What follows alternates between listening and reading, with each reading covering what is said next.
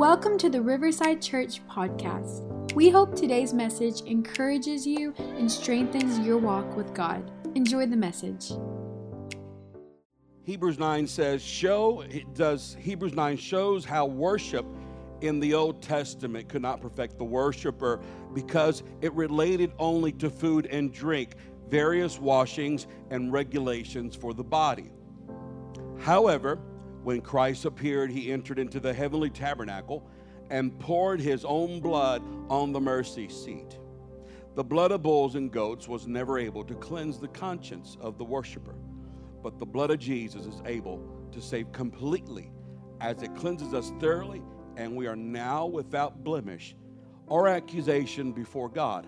Christ appeared at the consummation of the ages to put away sin by his sacrifice. Now, some of you may be going, what in the world did you just read? I'm going to break it down in a simple manner. We're going to review for a moment because I know there's some new people here. I want to catch us up. But today we're going to be talking about the blood of Jesus out of this chapter.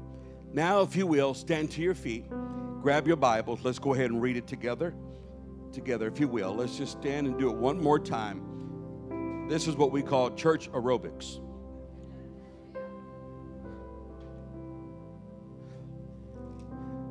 Hebrews chapter 11. Actually, Hebrews chapter 9, verse 11. In the New King James, it says, "But Christ came as high priest of the good things to come, with the greater and more perfect tabernacle not made with hands, that is not of this creation, not with the blood of goats and calves, but with his own blood. He entered the most holy place once and for all, having obtained eternal redemption. For if the blood of bulls and goats and the ashes of a heifer, sprinkling the unclean, sanctifies for the purifying of the flesh, how much more shall the blood of Jesus, who through the eternal Spirit," notice that phrase, the blood of Jesus, who through the eternal Spirit offered himself without spot to God, cleanse your conscience from dead works to serve the living God. And for this reason, he is a mediator of the new covenant by means of death, for redemption of the transgressions under the first covenant. Those who are called away may receive the promise of eternal inheritance. This is such a deep subject. Are you ready for it today? One more time, give God thanksgiving ahead of time and a clap of praise and tell him, thank you for the word today. Turn to your neighbor and tell them, get ready. We're fixing to get into it. You may be seated. God bless you. It is truly a desire and delight to see everyone here, everyone coming back, and everyone getting involved. But this is a great desire that we've got. We call it a privilege to be able to share the word and teach it to you and show you. Now, to catch us up, to understand where we're at in this semester, with this chapter, we're going in deeper to talk about the blood. Prior to this, we've been from chapter 1 all the way up to this moment. We've gone through the tabernacle of the old system that was in place, the old system that was there under an old covenant. And now we're hearing about the new transition happening for the Hebrew people. Under a new covenant, God made both Jew and Gentile one people. How many of you understand that?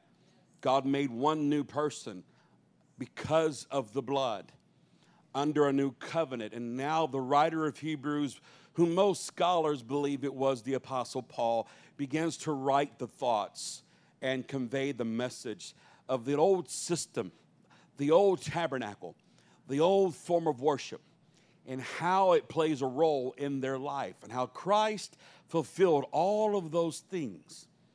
From the sacrifice all the way to the Holy of Holies, Jesus fulfilled all things, and we went through that. But now we need to talk about the blood. the significance of the blood. And when the writer begins to tell them that there's no need for you, and I'm going to paraphrase this, but you can read it, to make sacrifices like you used to. And he goes through and talks about, for if the blood of bulls and goats and the ashes of a heifer, if that was good enough in the eyes of God to sanctify your flesh, you see, that was limited. God could pardon your sins, and he can do it from a perspective of being an outward perspective from your actions. But he couldn't go internally and sanctify and cleanse and renew your conscience. That's what the big difference was. But you look a little bit deeper, and we look and dissect it, and we go granularly into this concept of what they were under. They had to bring it every year. There had to be a sacrifice that they brought in to represent their family.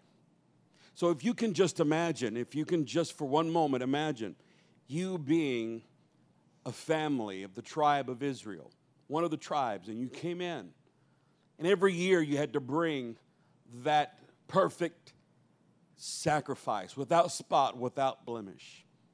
You had to bring that lamb in. You had to bring the goat, the heifer, whatever it was that represented your sins. You had to raise it right. To the full details of what it all entailed was a big burden to Israel. I don't know if any of you have ever been involved with raising cattle, being involved with 4-H. Any of you, I know my wife was, when I met my wife, she was country. And she raised pigs, and she rode horses, and she loved that. She's a country girl at heart. I have family that they raise sheep, and they put them in the livestock shows, and I didn't realize how much work was involved with that. The first thing that has to be considered when you're looking at this is you got to find the proper bloodline, and you just can't take any animal and take care of it because it was a lot of work. So the only example I think I could really convey, and as a teacher and as a pastor to you, to help you understand what this was like, I did a little research, and I found out what was the highest price sheep that was sold in 2020. And I found this. This is the Texel ram lamb. This ram was entered in to the show, the livestock show, and was sold and auctioned in Scotland.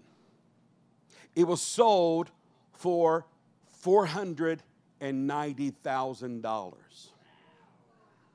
Some of you are saying that is an expensive pork chop, right? Or lamb or barbecue, right? Now, I don't think the intent to buy this was to cook it. That's a waste of money. But that figure, 490,000, comprised of 3 investors. And the intent they had with this animal was, once they purchased the animal, they would go and breed it so they can produce livestock from a good bloodline. And then they would try to make profit. So those that initially invested into this would now make a good profit. But a lot of work went into this, and the owner of this ram lamb was actually the lady who you see right there, went through a tremendous amount of work. Again, the hard part, don't forget, was finding the right animal first. When you find the right animal, then you can invest your time. And what does that entail? That entails, we're talking about like watching a baby, caring for a family member that cannot care for themselves, essentially. And you have to find the right time to work with your schedule to feed it the right food. Because remember, a lot of what's on the outside is really an indication of what happens on the inside. And so you have to be able to feed it the proper food. I mean, it wasn't like, okay, we got this, but just give the rest of the barbacoa to the dog. I mean, everything, the lamb, it's okay. And the tortillas too, they love tortillas. You don't take your leftovers on the table and just give it to something precious. You have to find good grass for them to graze. You have to go out and find it and get all the thorns and the thistles and the poisonous weeds. And there's a process with this. And this, in particular, this lamb was actually raised with a special diet, eating only 3 times a day, had to at minimum being watered and drink from water, good water, twice a day at minimum. And then the article that I read about this said that it was exercise, exercise, exercise. They had to go and walk it. They had to make sure it was able to have an active life.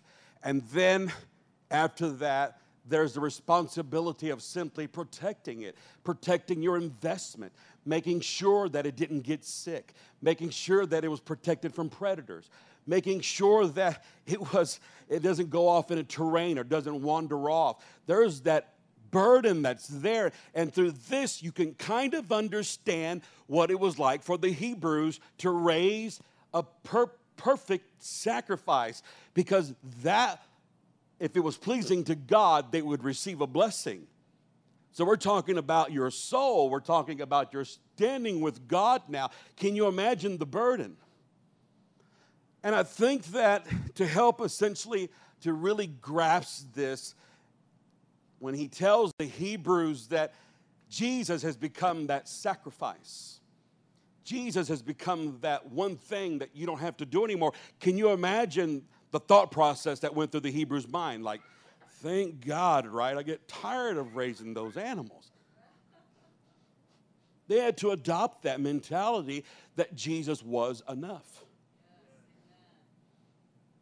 And if you look at the life of Christ, then you begin to figure out, now I know, now I understand, now I get it. Because when Jesus entered into this world, the scripture says that he went through some temptations, he went through some trying, but he was never overcome with it, and he had never sinned. And when Jesus, you talk about finding the right breed. I mean, Jesus was born of the Holy Spirit, overshadowing Mary, who was a virgin, and she was born, so he wasn't born out of sin. He was born from a pureness. And when he walked in this world, we saw the attributes that was in him. It wasn't his mother's blood, it was his father's blood that gave him distinction in this world, and the attributes that he had as going into a crowd of sick people and healing people and then delivering people, and the authority that he carried. He was from a different breed. He was just different. But everything that he went through for a reason, because after he was born, and after he had died, and after he had been buried, and after he had been resurrected, he ascended up on high with the intent to give birth to more just like him. And God, the eternal Spirit, the Father, put all of his investment in Christ. The Father put everything into his Son. And he put everything in there knowing that he would have to produce, that it would produce, that there would be many. The scripture says it, that Jesus was the firstborn among many brothers and sisters. Everything he went through, the hard part was done. Point number 2, and we're going to start getting into it, is, no, I'm so sorry, that was point number 1. Point number 1 is the hard part is done. Now the heart part is up to you. The hard part is done. Now the heart part is up to you. When you look at this, now we get it. That's what he was trying to tell the Hebrews. The price has been paid, but for them to accept it by faith, for them to first believe it, and that's the biggest challenge in Christianity. That's what distinguishes us than any other religion around the world, is that our faith, we put in a God who's not dead, but he's alive. And because he's alive, there is a response. there is a reaction. There is something that happens. How many of you here already this morning when you were worshiping, you felt something around you, on you, and inside of you? Raise your hands. If you felt something here, well, that's because your God is alive. And that's because everything he went through was for your benefit. And this is what makes everything different. If you consider the old covenant and the old thought process, they had to worship God, but it was only in an outer perspective. It was only on the perimeters of the body and possibly the soul through thought and impressions and things. The anointing and the Spirit was there. The anointing actually rested on certain people and influenced them. But that third dimension of the Spirit was only in reservation for a new dispensation of grace. You do the study, check it out. The dispensation of the law was still limited. And I think we get a glimpse of this from David, who was known as both king and priest. And David yearned for God. David worshiped God. David's worship to God religiously, it was on point. David's worship to God was there. I mean, if anyone had the right animals, it was a king. If anyone could afford to give offering after offering after offering, it was a king. So David had the right stuff, but David still needed the right heart. In the eyes of God, he was a man after God's own heart. It didn't say he had the heart of God. The scripture says that he was after God. He wanted more of God. But can you imagine having that proverbial carrot in front of you your entire life, chasing after it, never able to obtain it? I mean, it's so close, but yet so far. This is why David wrote, if you look at this a little bit closer, Psalms 51 and 9 and 11. This helps us understand what the Hebrews were experiencing and what the writer was trying to convey. David wrote and said, don't keep looking at my sins. In other words, in the King James, it says, my sin is ever before me. But what he's saying to God in a different translation, he says, don't keep, you look at me. I know you can see my sin because that's all I see. It's like saying I can't see the forest for the sake of the tree that's in front of me, right? You can have that one problem, that one feeling that's so close, but it blocks everything else in your life. And David was limited by what he saw and because of what he felt. He said, my sin is ever before me. Remove the stain, listen to this, of my guilt. Create in me a clean heart, oh God. Renew a loyal spirit within me. He's trying to tell us something, and he's singing about it in a psalm to God and saying that, I still have this problem in my life, and I don't know how to get rid of it. Would you please renew me? Give me something new. I keep falling short. I keep falling into the same problem, the same thoughts, because I can't get it out of my mind. But don't banish from me, and don't take your presence from me. Don't take your Holy Spirit from me.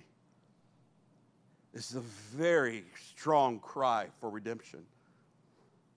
But although God did forgive, and now we read and we can read about David and his life, as it describes David's life and his legacy as the sure mercies of David and his kingship, and that Christ would fulfill that and become an eternal king in his lineage, and his kingdom would reign forever. That's great. That's wonderful. But the problem still remains that the law was limited, that the experience was it can only cleanse and allow you to start fresh, but you didn't feel fresh.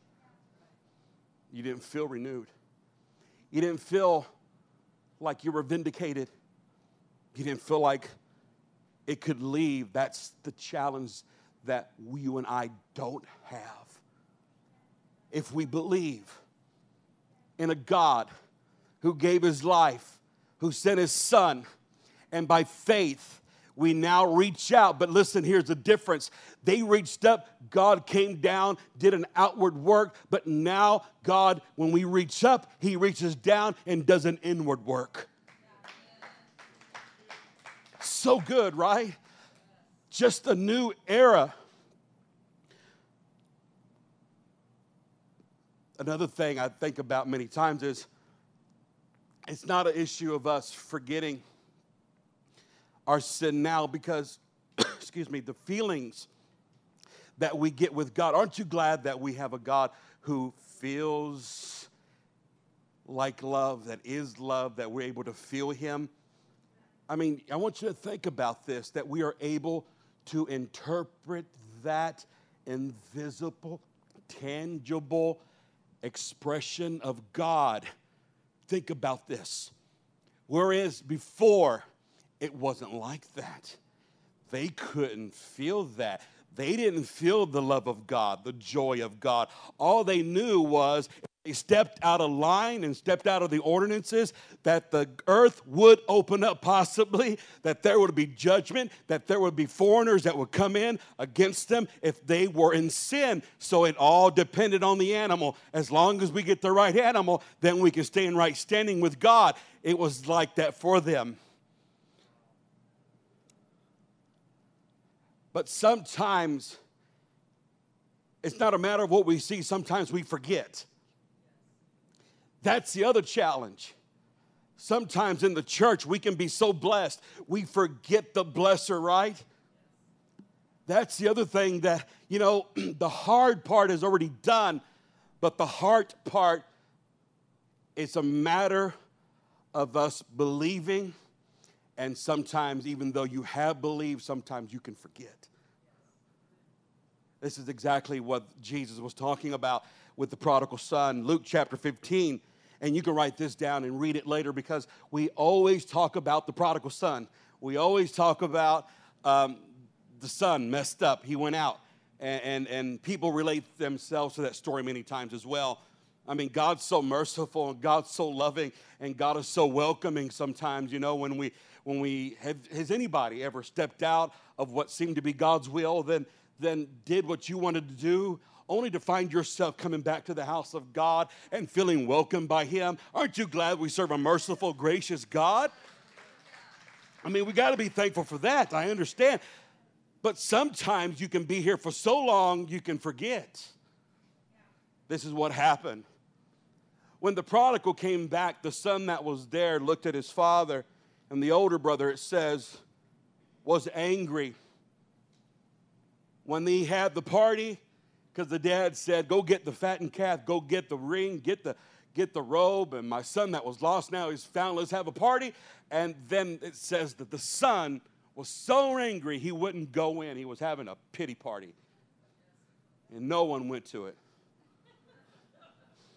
He was so mad. I'm not going in there.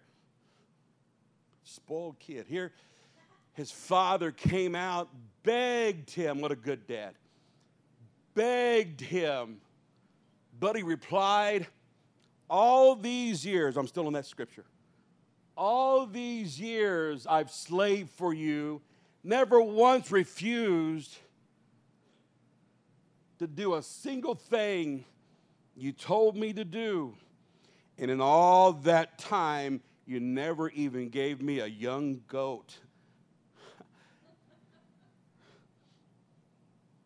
For a feast with my friends. Yet, when his son of yours, notice how he said this son of yours, didn't call him his brother.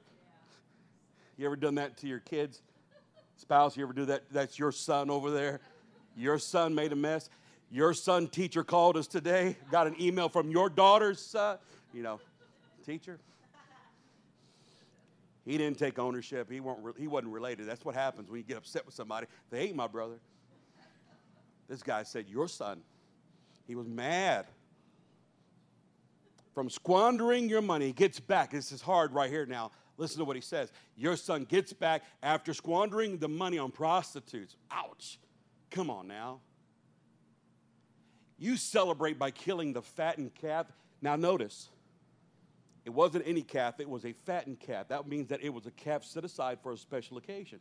And the dad said, I'm so moved by this moment. My son's coming back. Get the best calf. Get the one we've been preparing, the fattened one.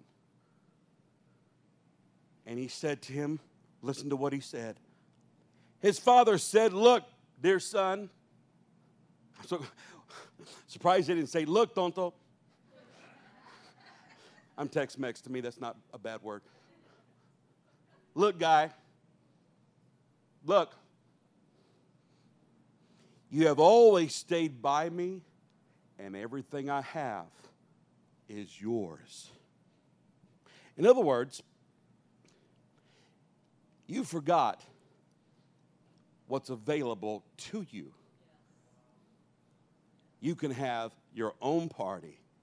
If you feel like celebrating, don't wait on somebody else to do wrong and then do right again. Celebrate on your victories. Celebrate with your friends. You have that liberty. And that's what happens to us and what can happen to us in the church. We can come to church so long and forget that we are actually the sons of God, His family. And then we look around and wonder, how come we're not blessed? How come we don't see this happen? We look at our neighbor, and our neighbor's being blessed, and you can if you're carnal, or if you're away and disconnected, you're not paying attention, but you're just going through the motions. Coming to church is not what makes you a Christian, right? It's the relationship you have outside this church. Coming to church like this is the assembling together that we're not supposed to forget about, coming together and celebrating in a corporate way and receiving instruction and following the command that Paul wrote to the church. Bring everything to the church the first day of the week. Monday is the second day. Sunday is the first day. So really, to the Jewish calendar, Saturday is the last day of the week. And so we come to church on the first day of the week, offering our first fruits of our week. And we can keep on doing that religiously. It is easier, and I'm going to make this statement, but it is easier to come and sit in a church than it is to get up in the mornings and pray. It is. It's easier to come to church once a week than it is to walk with Him every single day. And if we're not careful, and I don't want to keep beating a dead horse, but the truth is that we can find ourselves in a problem and feel like we're away from God when He's not away from any of us. We just look at our problems too close, and we're not feeling the benefits of being a son. But let me encourage you and tell you, just at the mention of His name, He said He will be there. Just by mentioning the name of Jesus, He will come to you. And if there's one thing that brings proximity in our life, it's one thought. And that's the thought and know that Jesus became the ultimate sacrifice. And there's one thing that keeps us in our minds separate from God is a sin that we have not confessed. And that's the reality. The reality is that the only sin we're not forgiven is the one we don't ask for forgiveness for. He paid the price for all sins of the past, present, and the future. But the scripture does say still, if any have sinned, we need to come to the who? Come. Nobody wants to say it, right? Come to Jesus is what the scripture says. Ask Him, He will cleanse us from all unrighteousness and forgive us of our sins in 1 John. If we confess our sin, He's faithful and just to forgive us of our sin and cleanse us from all unrighteousness. So the only thing keeping you from God sometimes is the thoughts in your mind. David had the thoughts of an act he committed, and it was still keeping him from God. He felt so separated from God, like he was by himself. He was isolated. But for you and I, not only are we forgiven by God, we are visited by the grace of God, and we feel refreshed, renewed, inspired, forgiven, loved. Where the mercy of God is, and that's the whole difference. So because of the blood, you have a different walk with Him. Point number 2, and this is the last point I'm going to give you. Now you're part of a royal bloodline. You're part of a royal bloodline. See, in the book of Hebrews, when you look at this and the blood is talked about, the blood isn't just shed so we can experience on an outward benefit, but on an inward experience. Now, you see, when Jesus was with the disciples, he told them, I'm with you, but I shall be in you. The writers of the Gospels, one of them put that Jesus was called Emmanuel, God with us. But Jesus made the confession that I shall be in you. John 14 and 15 talks about that through the Spirit. Being the comforter, being the advocate, being the true vine. It's a relational thing. So not only are we covered by the blood, we have the blood. Listen to 1 Peter chapter 2, verse 9. Listen to what it says. 1 Peter chapter 2, verse 9 says, but you are not like that, speaking of the people that were lost. For you are a chosen people. You are royal priest, a holy nation, God's very own possession. As a result, you can show others the goodness of God. Why? Because it's on the inside. For he called you out of darkness into his wonderful light. Once you had no identity as a people. That was us. That was you and I. We had no identity as a Gentile. But now you are people, God's people. Once you received no mercy, but now you receive God's mercy. That's good news. That clears it up for me. So here's what I get from that. You may not have been born with it the first time, but you can be born again with it the second time. You understand what I'm talking about? You see, through your first birth, you inherited your earthly parents' traits. Through the second birth, you inherited your heavenly Father's traits through the blood of Jesus, and everything changes. You may feel limitations from your first birth, but your second birth brought a whole new door of opportunity for you to walk into because of the bloodline, the nature of Christ in your life. That's good news. That is good news. Your DNA has now been changed. Your DNA is different. And all it took was Jesus coming into this world. And I say it simply, but it was the hard part. This right here is an example of what I'm talking about. This horse, his name is Galileo. Galileo is a thoroughbred. If you want to breed Galileo, be part of the process, you have to pay a stud fee of $600,000. Would you like to know why? Because of his bloodline. His bloodline, he comes from a line of champions. This horse makes tens of millions of dollars every year. Galileo was a champion. His father was a champion. His father's name was Sadler's Wells.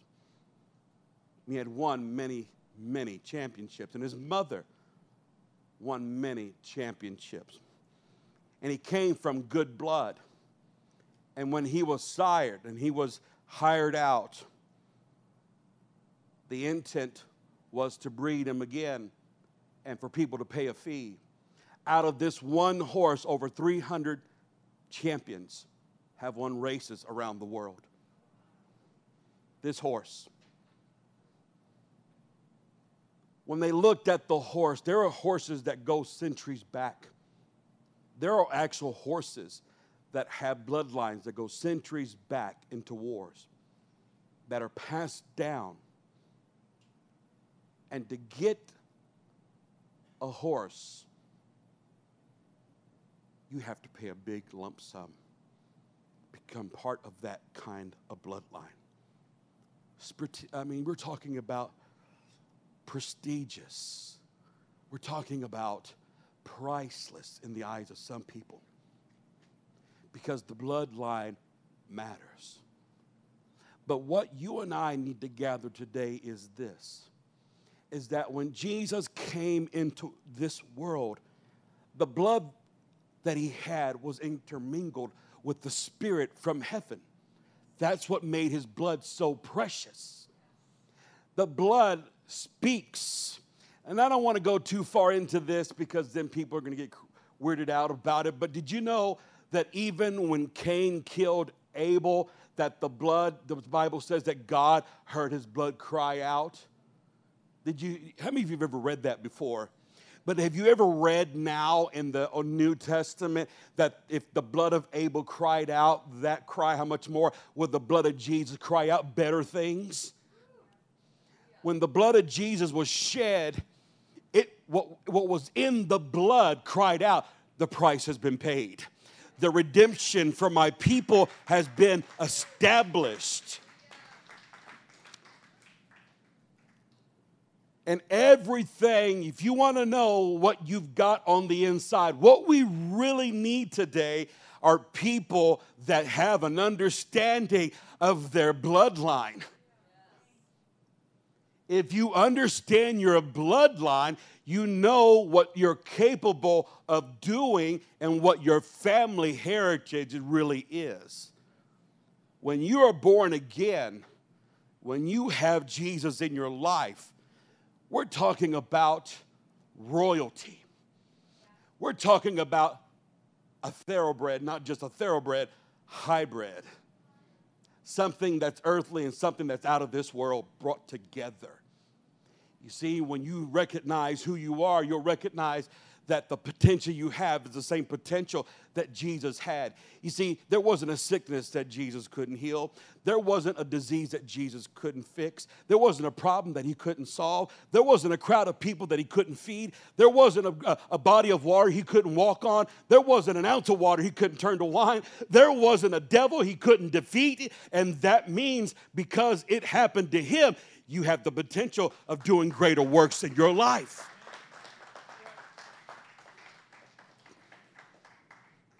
I don't know about you, but when I was out in the world, before God saved me, I was responsive to crazy things when it didn't even make sense. I was responsive to football fields, games, touchdowns, three-pointers, for the sake of winning. I feel a conviction when I come into church. And if I can't respond to Jesus and what he's done for me, every time I have been forgiven by God, it's a score for heaven. Every time that I've been redeemed from a fault, and we all have faults. Don't sit there like you don't have faults, because some of us really need to be responding right now and say, thank you for the blood, because you wouldn't be here right now if it wasn't for the blood. And I'm trying to tell somebody, your arrogance and your pride will knock out the blessings of God in your life, but some of us need to humble ourselves sometimes and lift up our hands and say, if it wasn't for the blood, I wouldn't even be here right now. If it wasn't for your goodness, I wouldn't even be here right now. If it wasn't for the mercy of God, I should be in prison, but I'm in the house of God right now. And I feel conviction sometimes when I step in here and I act like it's just a solemn, holy little place where I can't even break a sweat. But you got to break a sweat sometimes when you know how good God is and how good he's been to us and how good the blood of Jesus is in our life. I'm trying to tell you, you have something to celebrate. Don't wait on somebody else to be blessed. You are blessed yourself, and you have everything available to you to walk in the newness of God and the blessings of God. I just got to tell you, I just got to be honest with you and tell you, it irks me sometimes when people just kind of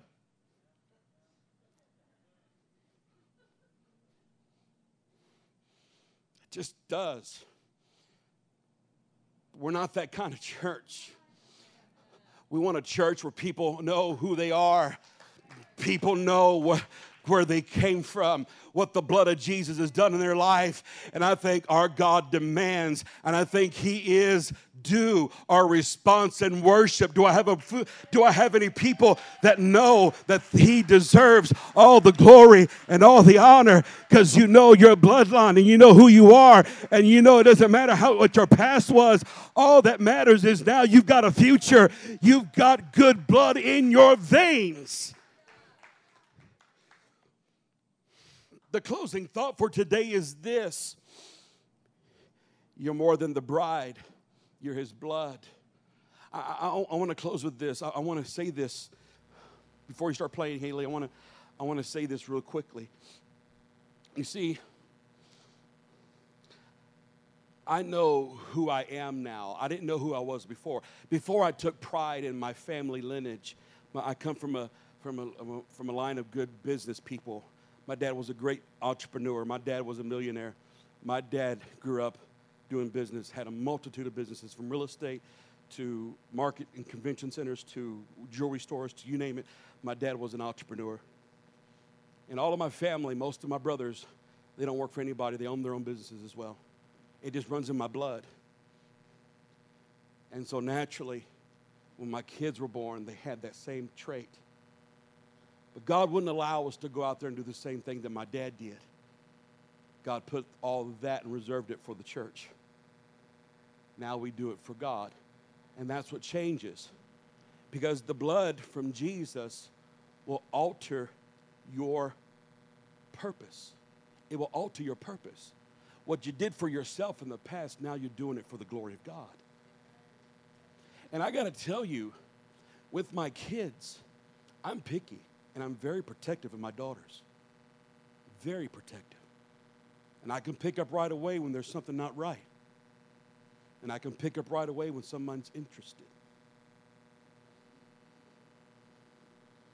It's funny, but I can.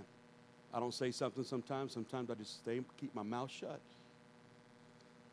But the reason why I'm very particular is because I've raised some hybrids. I have. And if somebody wants to join the bloodline, I have to first check out their bloodline. I have to find out first, do they have the blood of Jesus in their life? It's funny, but that's how picky I am. And parents, and for whoever's watching, it's all right. Be picky. Be picky. It's funny, my son Caleb, all of my kids, my wife and I had prayed for my kids, their spouses, when they were little. I mean like little. We have always prayed for their spouses before they even thought about marriage. And so we're thankful that my daughter's last name is Slavic right now. We're so thankful for that. Caleb Slavic is such a great young man, great pastor. But he grew up loving God, worshiping God. He comes from a good bloodline. What's funny is the next in line was Caleb. Come here, Caleb. I know. I'm going to use it. This is my sermon, really my sermon illustration. He's a good-looking guy, right? I know I hate standing next to him, so stay over there. But I can feel it. He was, man, I want a girlfriend. Man, I want another person in my life. Then all of a sudden, come on, Brooklyn. Watch this. Watch this. Watch this.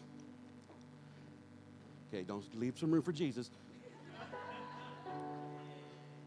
Then all of a sudden, so Caleb is like, Lord, who is it? Is it all right, son? Praying for. I told Caleb, here's what you do, son. I told him what to pray for. I taught them how to pray for their spouses. I taught them to be picky.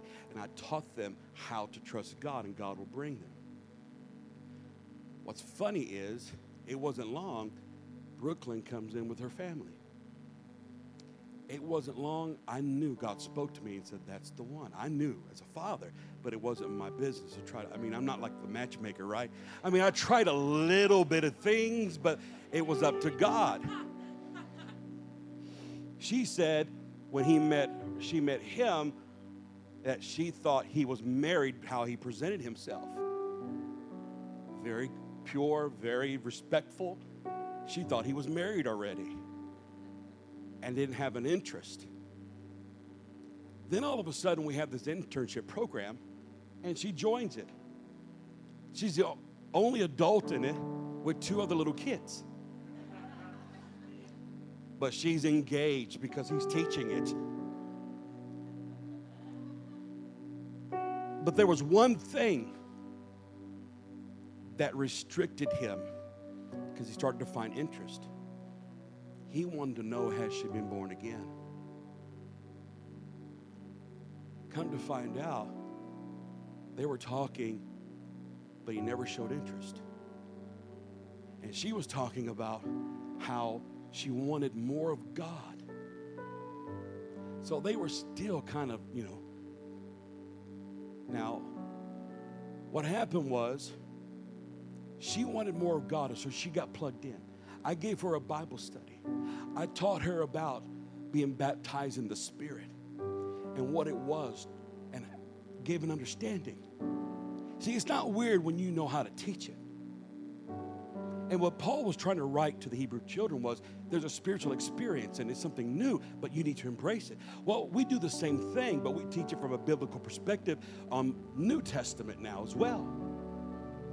And so I went through and I one day taught Brooklyn a Bible study in that legacy room. And that day, after I taught her that study, right afterwards we prayed and she got baptized in the Spirit and was speaking in tongues. Now, if you don't believe that speaking in tongues is in the Scripture, go study it. It's in the Bible. If you want to learn about it, come to me after church and I will teach you. Don't knock it till you tried it. Or till the Holy Ghost does it through you. You know what the funny part is? I told him about it the same day he asked her out.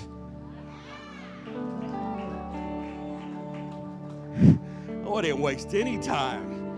He said, Daddy, that's all I was waiting for. And he said, the moment it happened, I asked her out. That's what I'm talking about. Thank you, boy. Go ahead. That's what I'm talking about. Hybrids.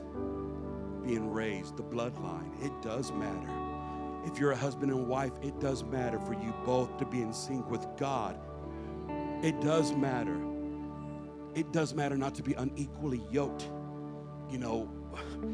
The Holy Ghost, the Spirit works versus voodoo and witchcraft. We're in October right now, and don't mean to get off the subject, but it is there.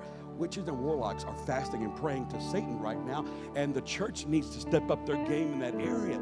But this is why most people have spiritual warfare problems in the house, because the house is divided. But once the house is united and the house stands together for Jesus, there's protection all over your house, all over your family, all over your marriage, all over your relationships.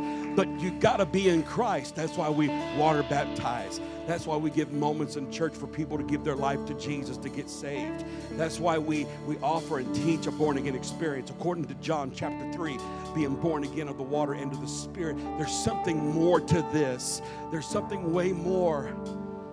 Jesus intended us to have His blood, not just to cover us from protection, how we pray and we do church jargon and use phrases that most people don't understand when we say, we're covered by the blood, I'm covered by the blood. Well, scripturally, it really says and states that the blood of Jesus is inside of us through a born-again experience, and we are covered by the blood upon the approach of Calvary, and we are forgiven. But Jesus wants us to be born again to the birth canal of the church through the bride of Christ, through a born-again experience.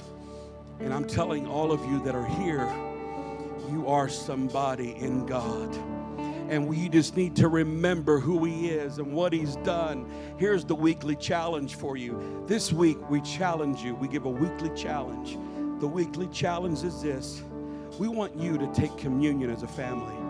We want you to go home and you can find the bread. They sell it unleavened bread at H-E-B now. You can buy it in the world grocery section, whatever it's called.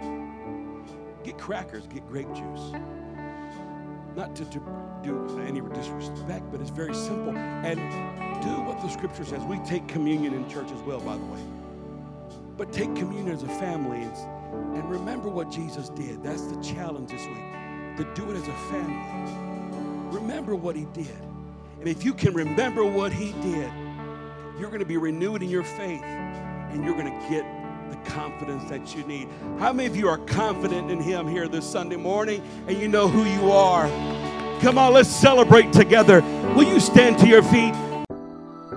Thank you for listening to today's message. If you liked what you heard, be sure to subscribe and share it with a friend.